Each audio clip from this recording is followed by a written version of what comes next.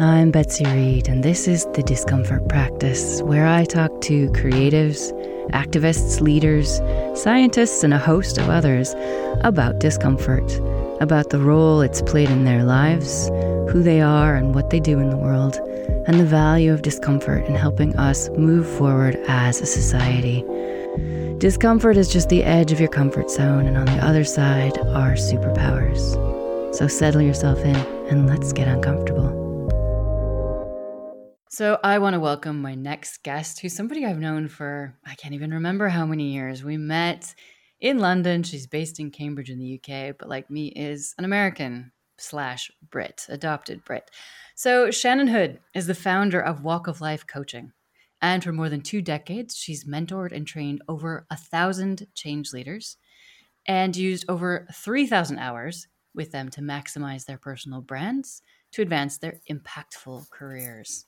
So we're going to talk all about having impact with your career, with your professional choices today. So if you're listening to this and you're thinking, I would like to have a career that aligns more with my purpose, that has more impact, this is definitely one to listen to. And I know a lot of people are asking that question now after this time of pandemic where it's mushed together our personal and professional and shown us that sometimes our careers are not in alignment with who we are and what we want to do in the world.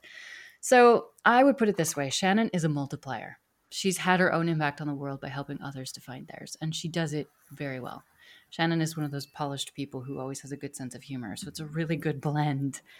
So Shannon chose impact coaching to combine her diverse experience as a hiring manager, a business coach, and a CSR consultant for brands like Adobe, Deloitte, BlackRock, and WWF. So some names you probably know. And then she turned her career 20 years ago in recruiting. Is that correct? You had a 20-year career in recruiting. Wow, that is a long time in recruiting. And you look like you were born yesterday. As an ICF PCC certified coach, Shannon is a meta coach teaching Daniel Goleman's Emotional Intelligence Certification Program. And she's also accredited in the Game Changer Index. We'll have to talk about that because I don't know what the Game Changer Index is, but I think I need to know. Shannon has regularly been featured in the Huffington Post, The Guardian, Green Biz, and Triple Pundit. She speaks regularly at international conferences for groups like Kering, which owns a lot of luxury brands like Gucci, for example, Green Biz, I can't talk, sorry people, Hitachi, BSR, and Net Impact. And I said, like me, she's American, but spent a very long time in the UK and is probably going to tell us a bit about how she manifested her vision board and is about to be based in Cambridge and Italy. So fulfilling a long time dream of returning to Italy. She also recently published her first book. It's called Good Work: How to Build a Career That Makes a Difference in the World, which is a fantastic title. And having known Shannon for years now, I can honestly say this book will be packed with the type of insight and advice you need if that title speaks to something in you that's saying, I really do want to have more impact in my career, but I'm not sure how. And that's what Shannon's here to help you do. So as I'm now saying more or less at the start of every interview in season 3 of the Discomfort Practice, we're here today having this conversation because the type of people who choose to listen to a podcast called The Discomfort Practice are probably fully aware that change is needed, and they might be very embedded in the idea that they need to change some things personally, or they want to be part of some change. So if you're listening to this today and you're thinking, how can I have more impact in my life, my career, my choices, this is going to be a juicy one. And also I encourage you after you listen to this to please reach out to me and or Shannon. We're both on Instagram, we're both on LinkedIn, and we love to have contact with people and to help people navigate their way to having impact, because this is a tribe. We're in this because we want to help people have more collective impact by having greater impact in their own lives and careers. So over to you, Shannon. Welcome. I'm so glad to have you here. Thank you. I'm very happy to be here, Betsy. So I always ask guests the same first question, and it gets us deep fast. So what is an uncomfortable moment that has changed your life and shaped what you do in the world? I love that question, the uncomfortable moment, because I usually say the aha moment. So those of us that work in the impact space, there's usually something in our childhood or our lives where we kind of suddenly realized we wanted to make a difference in the world, or we were kind of drawn towards this more altruistic path. And part of the uncomfortableness of as a child was that with my mom and our church, we used to go and feed the homeless in various shelters and on food trucks and things in the kind of sketchy areas of Washington, D.C., where I grew up. And just seeing the poverty and the diversity and also just, the hunger, really, truly just the basic needs not being met, I think really shaped me for the rest of my life to wanting to serve others and to make a difference. Although my less uncomfortable but more aha moment was when I was sitting on top of a volcano. Yes, I made it to the top of the volcano. Well done. in the northern part of Patagonia, Chile, in a town called Pucón. And I sat on top of this volcano and looked down at the most beautiful mountain, lakes, rivers, place I'd ever been in my life and thought, this place is a gold mine for nature and exploration. And I had this aha moment but they're not recycling. There is rubbish in the streets. There's trash in the streets. There's a disconnect here. We're sitting in the most beautiful place in the world, and yet there's trash, and there's not a system yet or an infrastructure to deal with recycling and just waste removal. And so that was it. That was my aha moment. I'm like, I got to do something. So that was kind of my tipping point. But also, I guess it was a little uncomfortable, right? We don't like seeing trash in the streets. So I think both of those were kind of a combination of two of my aha moments that shaped my journey. Yeah, that juxtaposition of a beautiful place and then realizing that there's trash on the ground around you. I can totally relate to that. Just sort of thinking, why are we doing this to our planet? What's the reason behind it? That's a complex answer we do not have time for in just an hour of recording. But it's interesting to see how there's always been that thread of kind of wanting to have an impact, even as a kid, and realizing that you could have an impact through.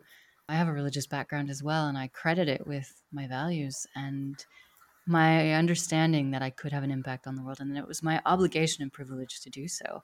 So here we are, very similar actually in a lot of our background. So then I want to ask, first of all, what is an impact coach? Because it's a fantastic title, and some people might not know what that exactly means.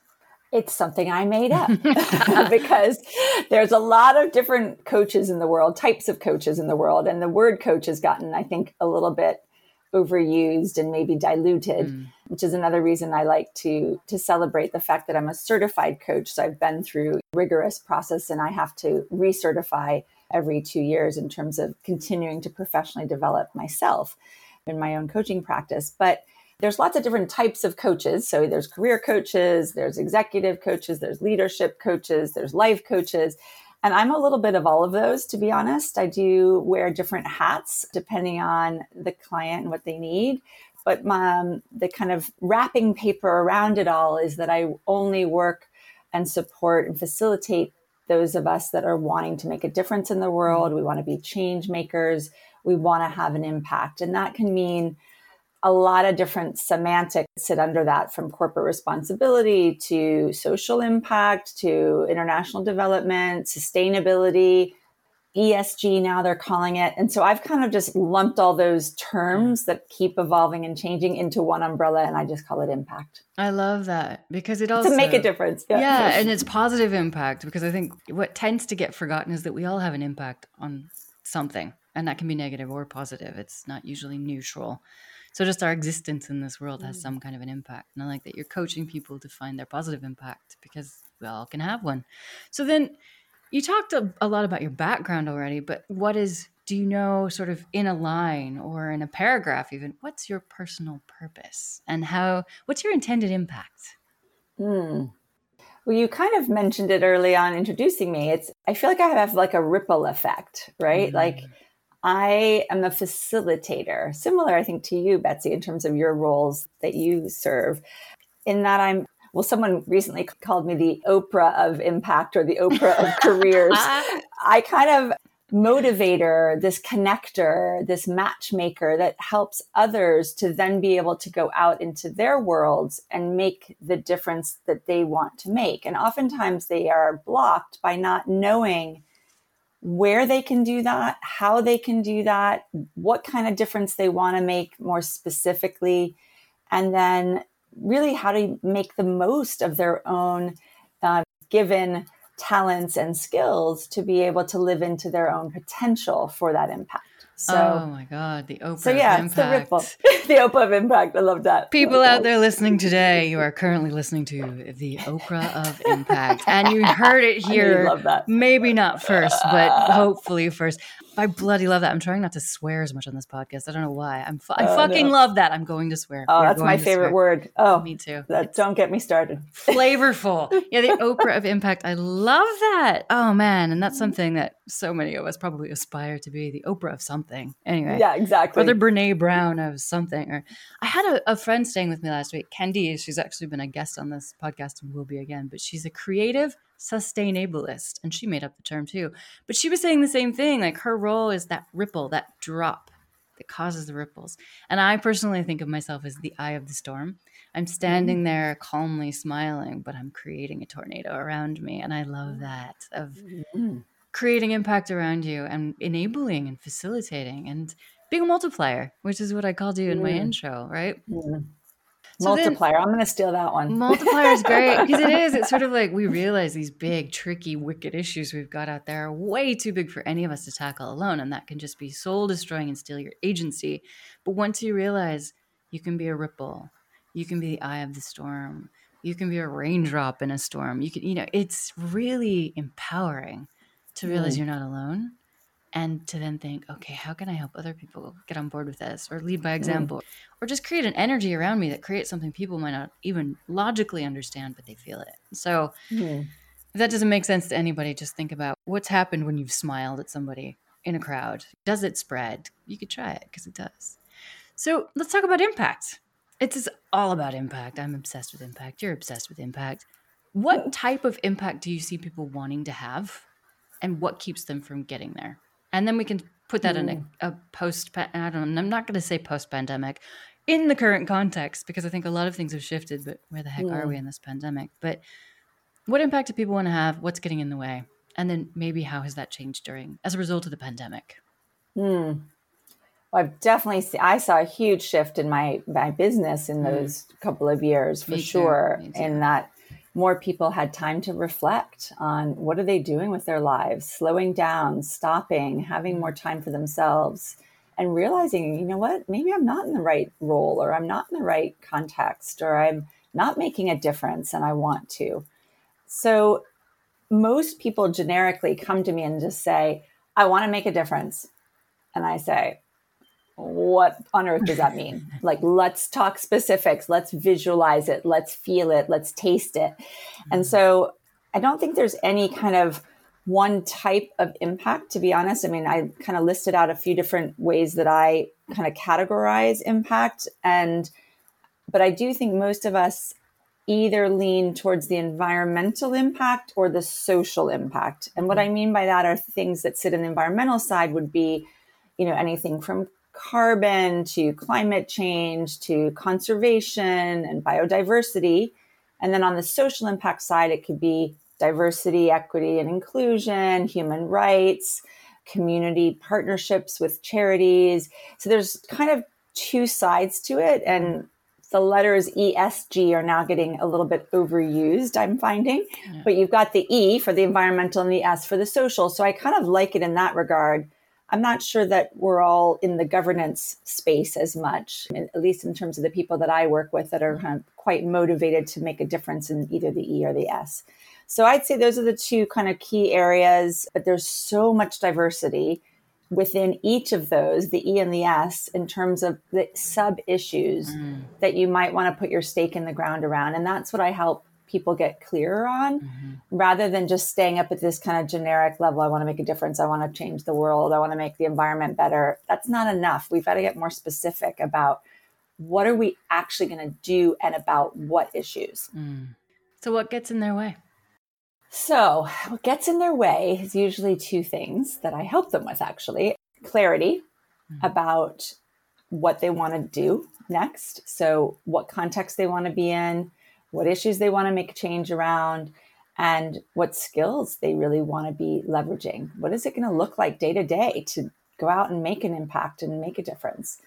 So it's that clarity. And then the second one really is confidence. And I find that confidence also often can come from more clarity. So as we unpack and get clear about what is our trajectory, what's our track going to look like, where can we best use our own natural skills and abilities and talents, the confidence comes up. But usually it's a combination of those two having a bit of a gap that gets us blocked. Now, the confidence piece I see carries on. And where I see this carry on is that a lot of the executive and leadership coaching I do, once you're in a role and you are doing the impact work you want to be doing, we still often have this imposter syndrome. Mm-hmm. And I'm obsessed by this term right now because I keep hearing it. And strangely enough, I hear it mostly from women, which again, I want to explore more on my own. Maybe you and I can do another podcast, Betsy, just on that. Oh, I have a lot to say on this. Yeah, I'm teaching it this afternoon in a corporate workshop. Yeah. Well, there you go. Yeah. So might need to interview you then for an interview for a blog or an article. Because anyway, that's, I think then what gets us stuck once we're in the role is this ongoing self-doubt. And that is what imposter syndrome ultimately is. No one else is telling you you're not good enough. You're telling yourself you're an imposter. So I think those are kind of the key things: clarity, the confidence, and then, bringing that into wherever you are, having that a sense of self-worth. Because it's more than just a career shift. It's actually recognizing that you have value and purpose as a person.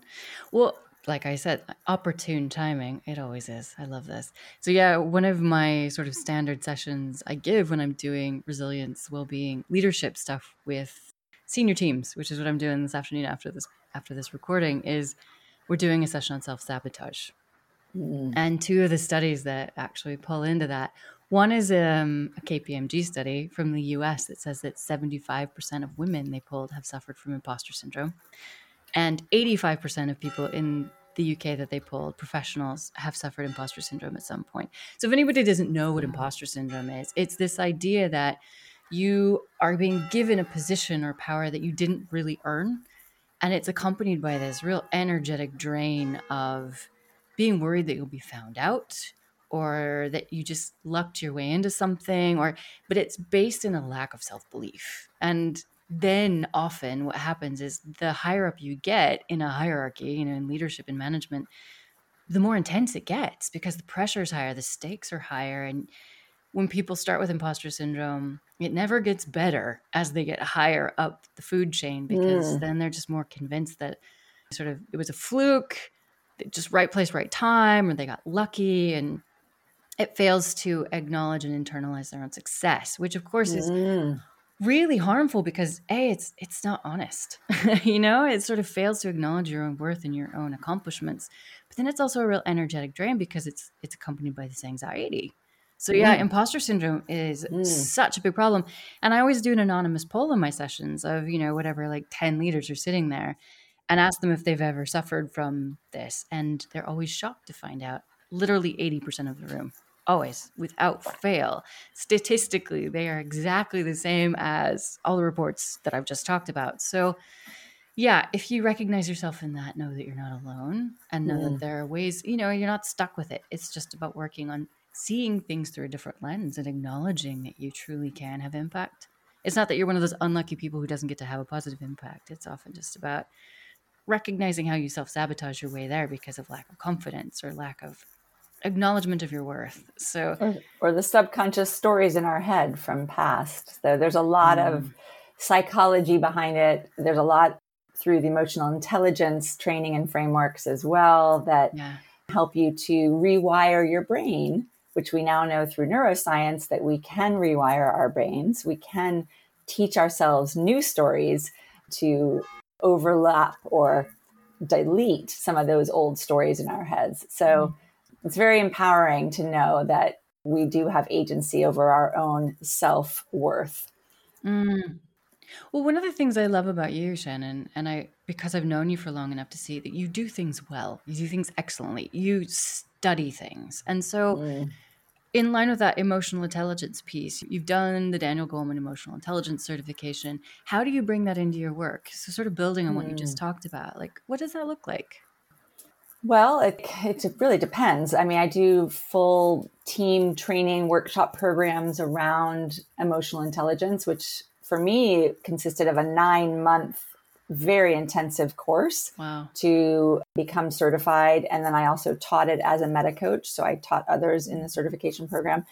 So there's so much content that I find I just pull the bits that I need for whatever context it is, whether it's a team in a corporate setting or it's an individual stepping into a new leadership role or even someone looking for a new job. I am constantly pulling from all of my toolkits and all of my own personal growth learnings and training to really customize it for whoever it is at the table. But basically, what I love about emotional intelligence in terms of the framework is that it's very simple. It's about understanding yourself, managing yourself, understanding others and relationships, and having that social awareness, and then managing those relationships. And if you can do those 4 quadrants or those 4 key kind of sections of what we call this model, or even just increase in awareness or increase in intentionality about any of those, you're going to actually live into your own happiness ultimately, right? And be able to feel more balanced and more grounded. And so I look at it as kind of just this foundational framework that I use in kind of everything I do in terms of my coaching, to be honest.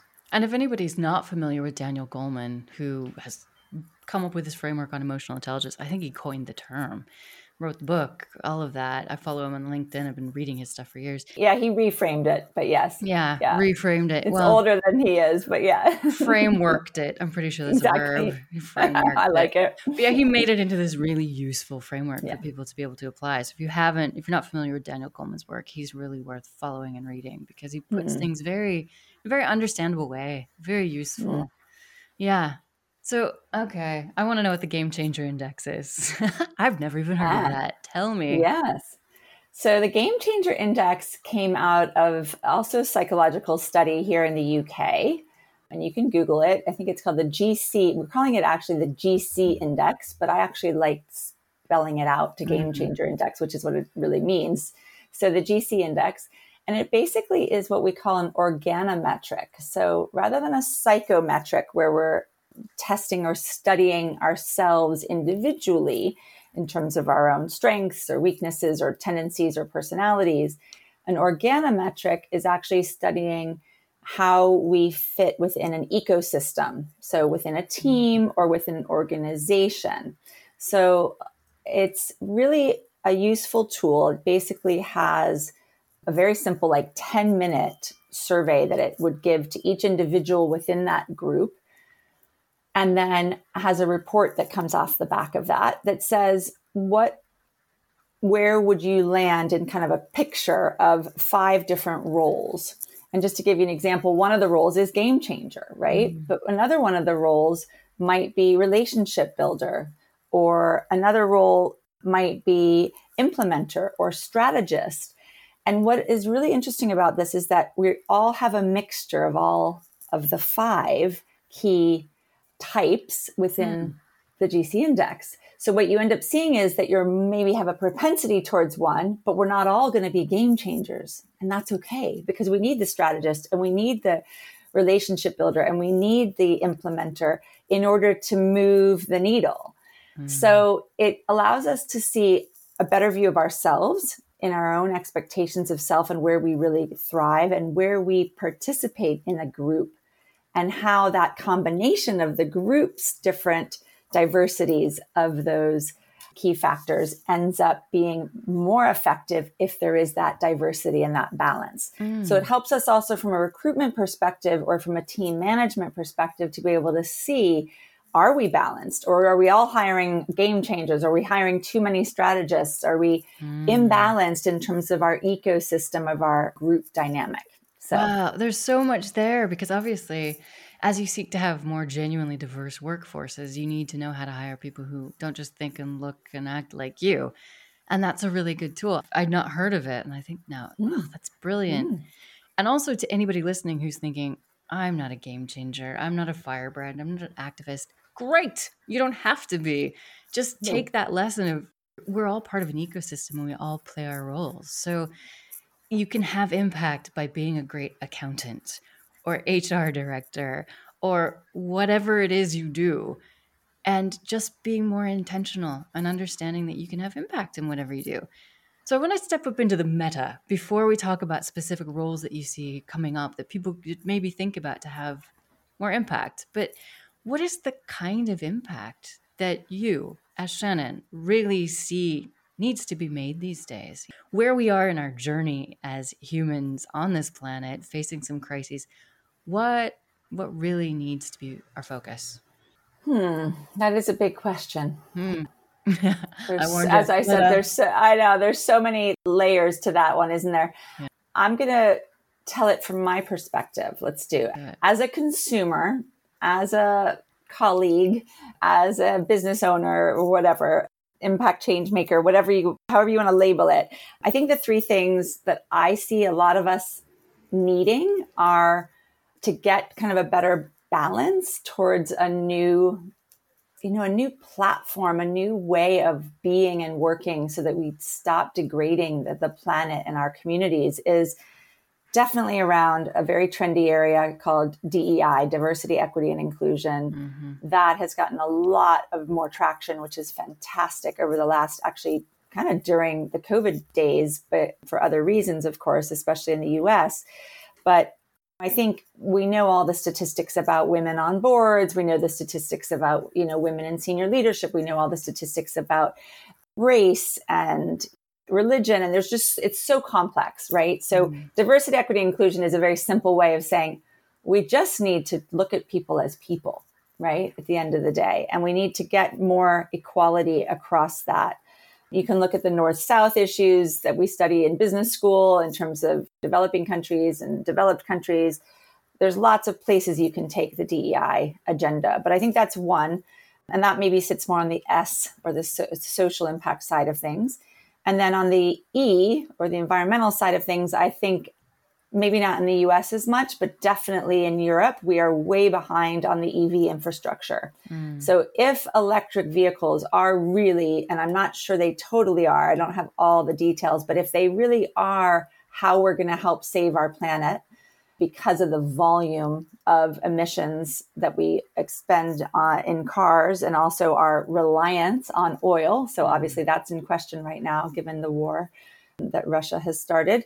But I think the whole EV movement is very slow and it needs to have more infrastructure, especially in Europe. I've been in an EV. I was the first mover about 7-8 years ago with young kids. And I ended up having to switch out because there just wasn't enough infrastructure for me to not get stranded, right? Yeah. And so there's a lot of barriers to entry, I think, for consumers to shift towards the more responsible choices in terms of their purchasing and their behaviors.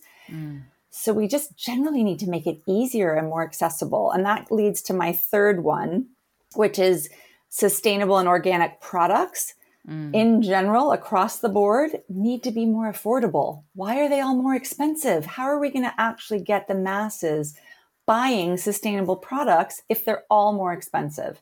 Yep. So there's something wrong with the economic, and I know it's probably a much bigger economic issue in terms of supply and demand and scale and volume and da-da-da-da-da. But I think simply put, those would be my three: DEI, EV infrastructure, and then sustainable products affordability. I love it. We got the actual Shannon thoughts there, which is always lovely. This is the thing with very polished guests. I'm always pleased when I get the real them too, because it's like, we want to hear what you actually think. Because also you have decades of insight and experience, and you've been watching these trends and you live these trends. So same. Yeah, I like that list a lot. It's been interesting because D&I I've been being asked to do, which it's interesting because I've long been passionate about equality and social justice and being part of breaking down systems of racial inequality. And now it's so on trend and it's not going anywhere because it's just going to increasingly be, permanently uncomfortable. Like I've said a few times, like when we actually are genuinely diverse, we're going to be constantly challenged by the perspectives of people who don't think like we do. Bring it on. Talk about discomfort practice. But yeah, it's interesting what you say, because we have so many regulatory barriers to actually making progress. I mean, having worked in the waste industry, where if you change the way that people recycle, if you improve it, you're going to be opposed by a lot of the waste industry because they have 30-year contracts Yeah. and they have certain, well, infrastructure or recipes for incineration that if you change the ingredients, it costs them money and they don't want to do that because they have shareholders. And so you sort of start to see all these layers and layers and layers. And we are so capable of fast change and innovation and adaptation as human beings and as a planet. And yet we're stuck in these things like addicted to oil, these things that we know are killing our planet and therefore killing us. So, But what's the big block? The yeah, big what's the block big is block? money. Yeah, it's It's money. money. It's money. It's just Oh, this crazy thing that just it yeah. gets in the way. Well, what's interesting is what you were saying about affordable, sustainable products and money as well, because somebody the other day was talking about their grandparents talked about buying a chicken back in the 40s or the 50s. It was more, but it was more of a Mm. treat. And Mm. part of our association with things have to be cheap because that's what we go for, when actually maybe it's just about spending more on something and consuming less of it. So it's a whole behavior change piece that is a challenge to all of us because we're all enmeshed in these systems that are killing us, that are Mm. leading to Mm. inequality and environmental degradation. And it's going to take some personal discomfort. Like you Mm. were willing to be uncomfortable and to be an early adopter of an electric vehicle. And then you found that actually you couldn't get your kids to like the things Yeah, they the had to school. do. Yeah. Yeah. Oh my gosh. I get, talk about responsible parenting 101. That's up there. But yeah, it's sort of like there are a lot of us who are willing to be a bit or a lot uncomfortable, but we need to be supported. Right. So Mm. maybe this is going to land in the ears of somebody who can help with that, or somebody who realizes that their mission, their purpose, their impact that they want to have is tackling some of those big infrastructure issues. Or maybe this Mm. is landing with somebody who thinks, you know what, I am just going to buy less meat and pay more for quality meat that's treated Mm. fairly and not factory farmed or Mm. whatever. So figure out where your place is in the ecosystem, right? And you Mm. talk about how Mm. you help people to find their impact. So if you're listening to this, what's your impact? Don't be overwhelmed that your impact isn't as good as somebody else's or as big a deal. If it's your impact, it is vitally important because Yeah, it's and yours. you are the drop. Remember, you're the drop, and Yeah. you can just be the one drop in the Yeah. big rainstorm or the Yeah. ocean, and we need all the drops. Yeah. So, And without one drop, there's 3 drops, 5 million drops, and suddenly it's a river or whatever. mhm. So then what kind of careers are kind of emerging or have started to emerge that people are finding they can have more impact having? Sort of how do you help Mm. coach people into what do you help coach people into? Mm. Wow, there's lots of different ways to look at that. I mean, I always say, do you want to be able to touch the impact? So, do you want to be like on the ground in a developing country, teaching children that can't read? Do you want to be working where I did, like WWF, and be in Kenya, actually on the ground doing conservation work? Do you want to be in an office and still wearing a suit to work every day, but making sure that the investments that your organization is making all are adhering to ESG criteria? There's such a range of what kinds of roles are out there that truly anyone, anywhere can be in an impact role with any skill set. Mm. So it's just so all inclusive in that way.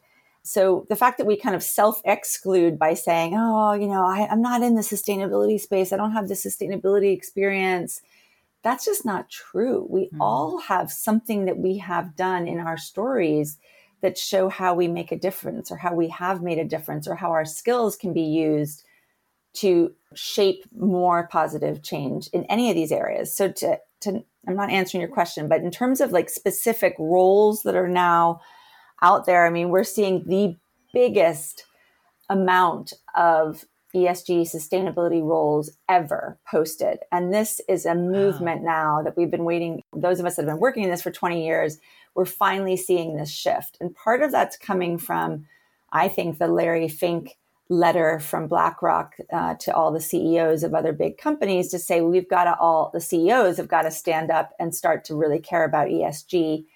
It's the only way we're going to shift the needle. So the investment community started to wake up. So back to the point of goes back to money. it does in a way. And until our investment community really woke up, our investors started to say, this matters and this can make us money in terms of ESG criteria. We were not seeing enough of that shift. So now that we've got kind of, I think the pandemic helped a little bit too, just in shaking things up.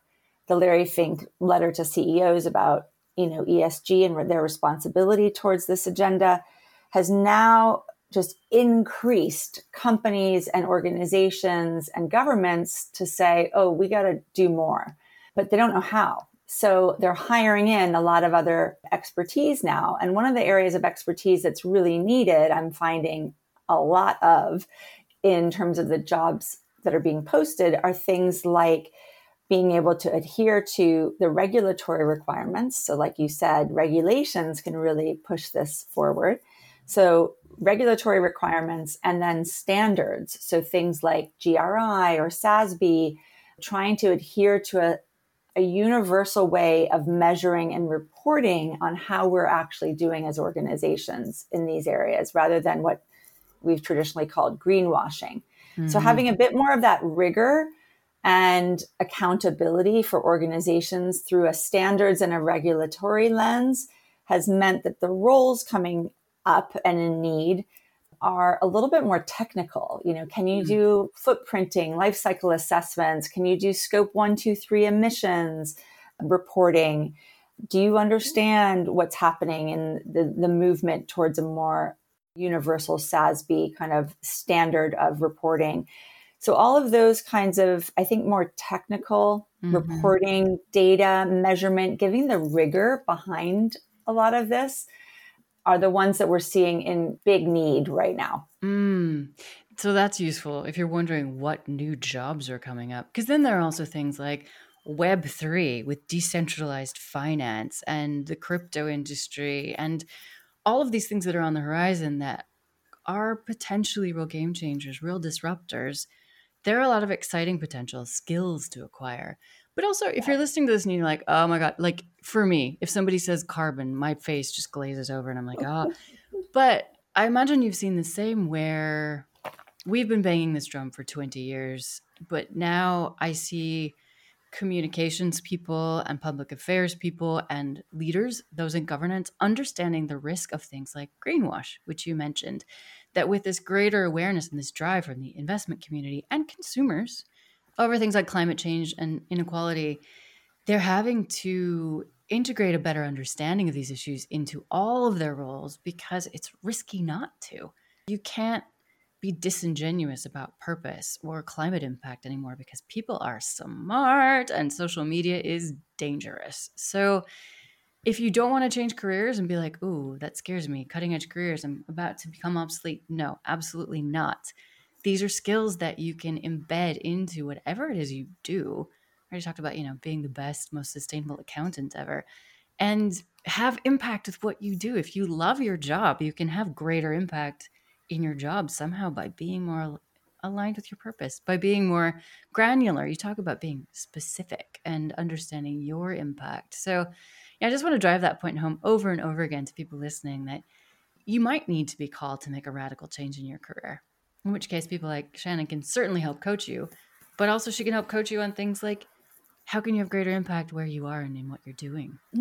Yeah, as well. And it doesn't always have to be in your day job. That's the other thing I tell people.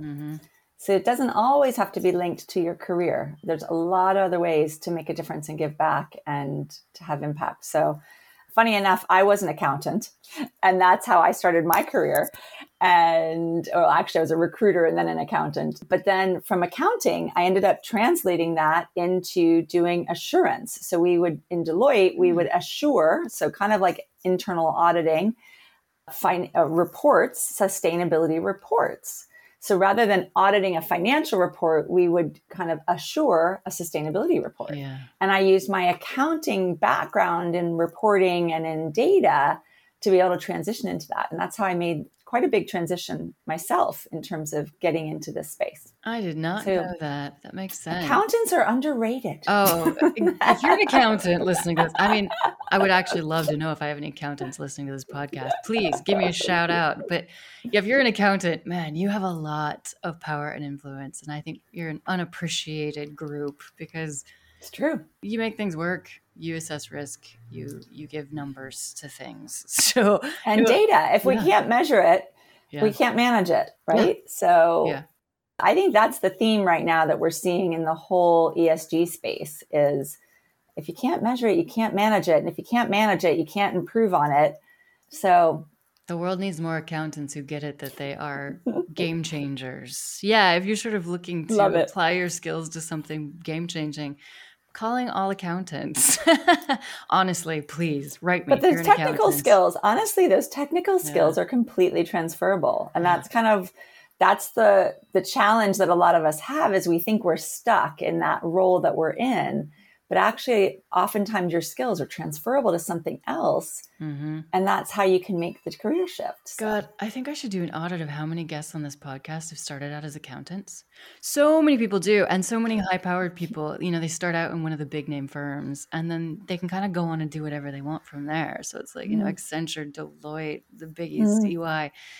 Yeah, accountants, man, you can get out there and change the world or start your career there and springboard into something else. I love that we've turned this into how inspiring accountants are. I did not see that theme coming. I will be honest. So, it's one of my hidden secrets about my portfolio career. Yeah. I think a lot of people these days too, the portfolio careers are quite interesting and often contain some hidden secrets. So yeah, I started out in the wine trade. Here we are. It was while I was doing my degree. I know. So see, and that still serves you. I know. Oh, it does. It serves me well. I'm that one who can order at restaurants and tells people, okay, here's how you know the basics. Yeah. Okay, we digress there. We can talk about wine some other time. We probably should and have some. So I'm interested in what finally led you to write a book because you've been doing this for a while. So what made it finally time to put it in writing? Yes, I have been doing this for a while. I've been doing my actual coaching work for 13 years, but I've been in the sustainability space for more than 20. And so I have written a lot. I write a lot of blogs and articles, and I've shared a lot of my intel and my thoughts and my inspirations with my audiences over the years. And I think that's really helped me build the business in a way because it's let me do it virtually and digitally. And it's how you build the trust and relationships and the gravitas you need to be able to then sell services. So I just thought all this content, I need to do something with it, right? Plus I had written the course that I do for career changers. So it's my career change part of my business is something that I then turned into an online course in 2017, I think it was 2018. And that was an undertaking. I felt like giving birth. I mean, that took me, to get everything, as you know, with like video and editing and the sound. And it was a lot of work, plus just getting the content right and the whole curriculum and the curation. So once I did that, I was like exhausted. I'm like, I can't do this again. But then I realized a few years after that I had built the online course to be more affordable for people that maybe couldn't afford coaching. So they might not be able to afford my time, but I wanted to be able to give them the tools and the resources so that they could do it on their own. And then I realized even that sometimes people don't have quite the appetite for something as rigorous as an online course. So I thought I need another product that can be a bit more scalable. People in India, people at university, or anyone and their brother can have access to a $20 or I don't think it's that much anymore. It's like $15 book and get access to some of my nuggets, some of my golden nuggets, some of my thoughts, my insights, my tools, my tips that I've shared over the years in different formats. And my dad was an intellectual. He passed in September, and was one of my closest friends and champions all of my life. So I feel very honored that I was able to publish it before he passed because he was obsessed with books, had a PhD, and just all I remember about him growing up too was just he read and read and read, and he read 4 papers a day and da. So I think it was a little bit of that, like doing it for dad. So, Wow. yeah. That's so beautiful because it didn't come from ego in any way. It sounds as if you really gave it as an offering to the world to be able to Mm, be a multiplier, to be mm, accessible, to have it be something somebody could pick up, even if they don't have time or inclination or money to do a major coaching course or whatever. So that's really beautiful. I love knowing mm, that actually. mm. Yeah. And I want to bring in, so you posted something on LinkedIn the other day that I commented on that I loved, which was about where you are in your personal journey right now and about how having a vision board is such a powerful thing. So I mentioned in your intro that you're about to start splitting your time between Italy and Cambridge, which is a long time dream. Let's just talk to people about vision boards and I'll share a bit about like sort of what's come up on mine because mine's not so much pretty as it's sticky notes. I'm looking at it in my office right now. Mm. Sticky notes on a cork board behind a gold frame, which is like, this is going to happen by this date. And more often than not, it does. It does. So, Yep. I'm going to spend summers in Wyoming from 2024. Well, guess what? That's happening in 2023 when I start leading leadership retreats there and stuff like that. There So, you go. talk about your vision board and Love it. what's happening in your life as a result. Well, I think you and I are very similar, Betsy, in terms of our kind of belief in energy and the universe. And some of my Fellow yoga less teachers. some of my less spiritual friends might say it's woo woo, but I believe in the woo woo. And I believe that the law of attraction, it really goes back to the law of attraction. And we often think that that means about two people getting together, but that's actually not what law of attraction is. It's really about you send out a message to the universe, you're putting it out there. And that energy then, the energy that you're sending out is almost willing it into being. And there's a book that I read more than 30 years ago, which completely changed my life because it inspired me to move to Patagonia, Chile at the time in my late 20s, called The Alchemist by Paulo Coelho. Yeah. And that book basically set that in mind for me as if you put it out there, the whole world will conspire to make it happen. And I love that kind of idea that it's not just the universe as this big random blob out there. It's actually people that you then come in contact with and an energy force that it's coming from within, that you've committed and you're intentional now about making that happen for yourself. Mm-hmm. So it could be about being a better person, or it could be about owning a Vespa, or it could be about helping a certain number of people. It's not just material things on the vision board, right? It's just about visualizing what you want your life, your relationships, your being, your purpose to look like. And I think it really underpins a lot of what we do as coaches, right? We're helping people to visualize and then articulate and then be intentional about making happen what they really want to have happen in their lives, to show and to prove that we have agency. And that's one of my favorite words in the world, is how each of us have a choice every day and every minute of how we're going to spend our time, what we're going to be thinking, how we're going to invest our resources.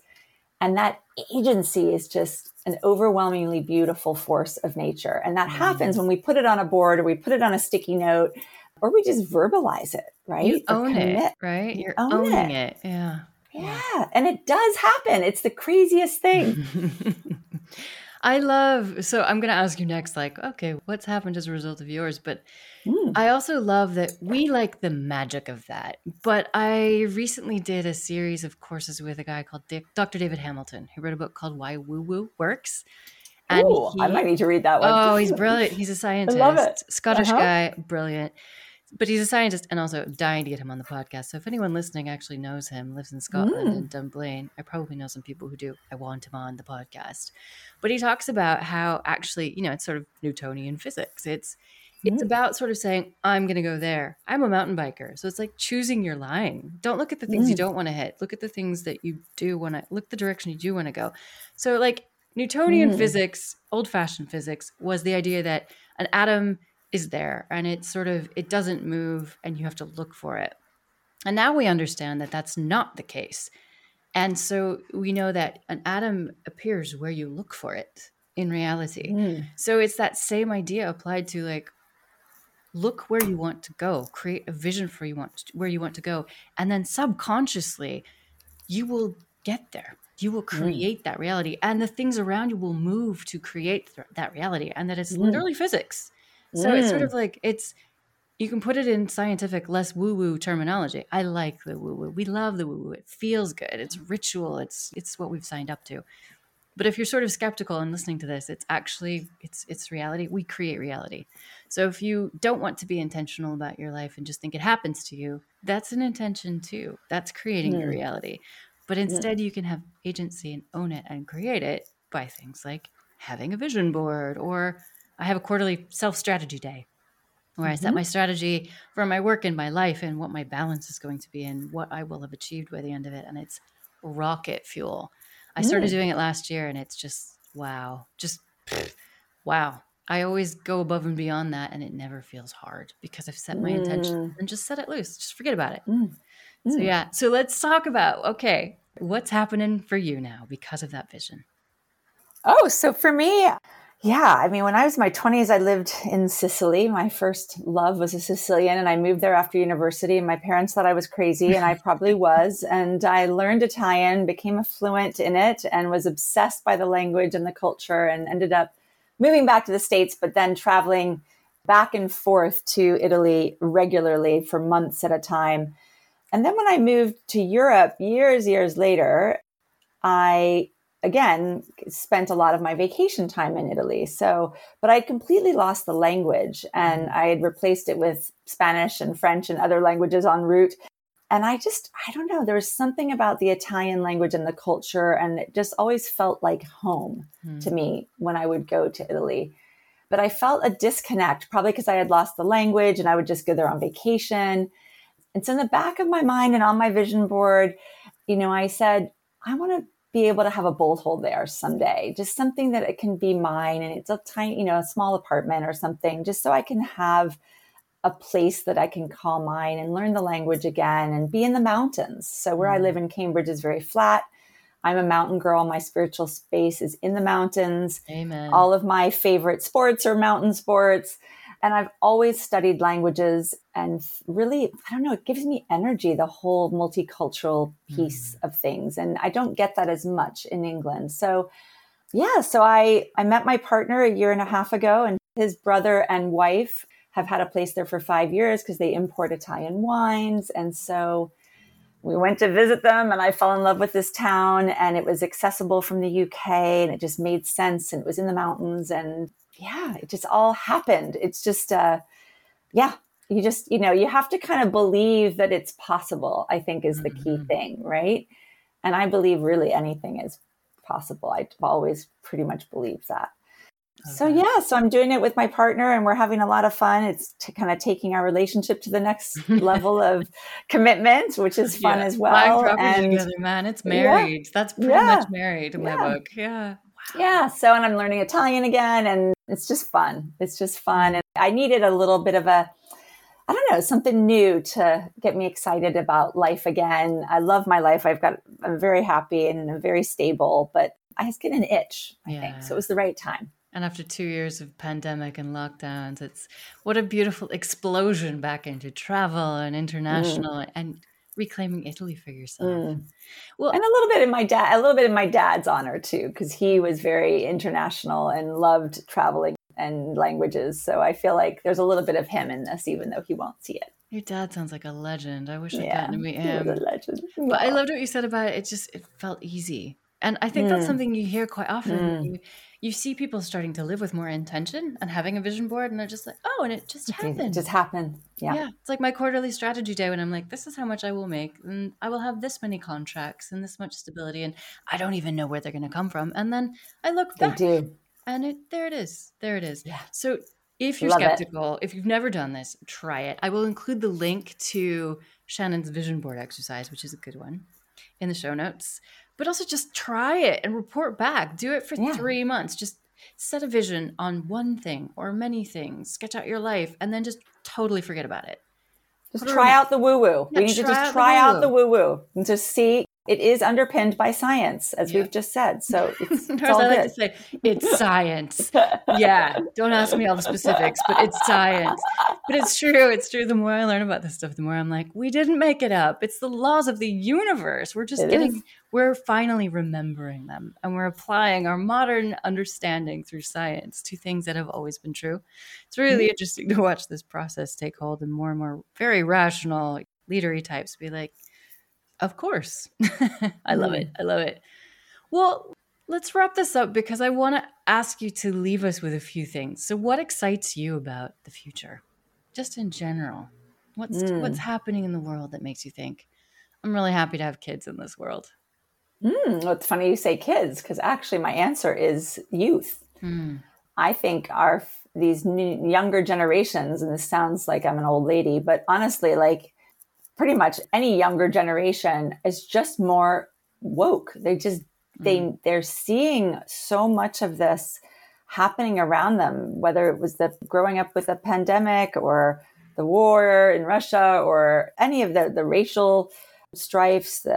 It's just all around them. Front page news all the time is how everything is so challenging. And I think they're all growing up much more intentional. And there's even statistics about how the millennials, which are now in their 30s, but the millennials were even willing to take less salary for roles and jobs that make a difference and that have purpose, or where the organization is more employee focused. So I just think they're making choices that we maybe didn't get a chance to make because it's so ingrained in who they are now, as it matters, and that they know they have a chance to make a difference in their own buying patterns, in their own educations, and how they treat each other.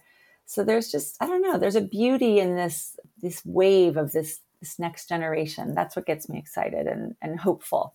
Yeah, that's beautiful, because I know so many people who are like, how could I bring kids into this world? But they are the hope, and they're going to grow up able to cope in this context better than we possibly can, because they won't have the same discomfort of change as we do, because we're used to things being a certain way, and every generation has that. And that's a theme in this season of the podcast, is the discomfort of change, why it's necessary. So yeah, let them guide you. That's what I would say. Oh, I've got a great quote for you. If that's your theme, I actually wrote this down as one of my quotes for today, which is from the Buddha. And it's, change is never painful. Only the resistance to change is painful. And that's one of my all-time favorite mantra quotes that I live by. That's so true. I talk about it in my yoga classes. Like, we only suffer because we make ourselves suffer. Suffering is only suffering because we decide we let to ourselves suffer. Exactly. Yeah, It's completely it. Yep. That's a beautiful quote. It's what you let yourself think about the situation. Yeah. Whichever dog you feed is the one that's more powerful, the black dog or the white dog, or whatever you want to say. Love it. Yeah. Well, so what's one final thought you'd like to leave people with about impact or their career or the world? You got this. Just believe that you've got the skills, the potential, the purpose, the power, whatever it is, that you actually are on this planet for a reason. What is your impact going to be? Small or big? It doesn't have to be big, right? And just believe in yourself. Believe in all the beauty that you have.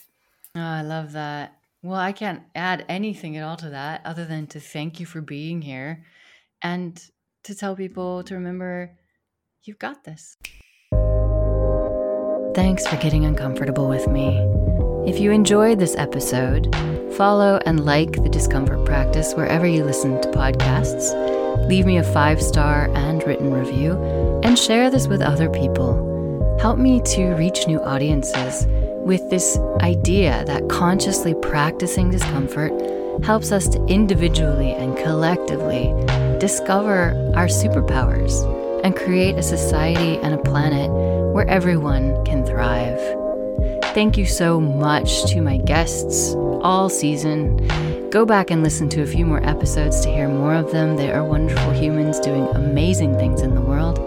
Thanks to my team who helped me produce this podcast, and for those who inspire me through their writing, their conversation, and their support. So that's all from me for now. Follow me on Instagram at @TheBetsyReed if you want to get to know me a bit better, some of my thoughts. And in the meantime, stay uncomfortable.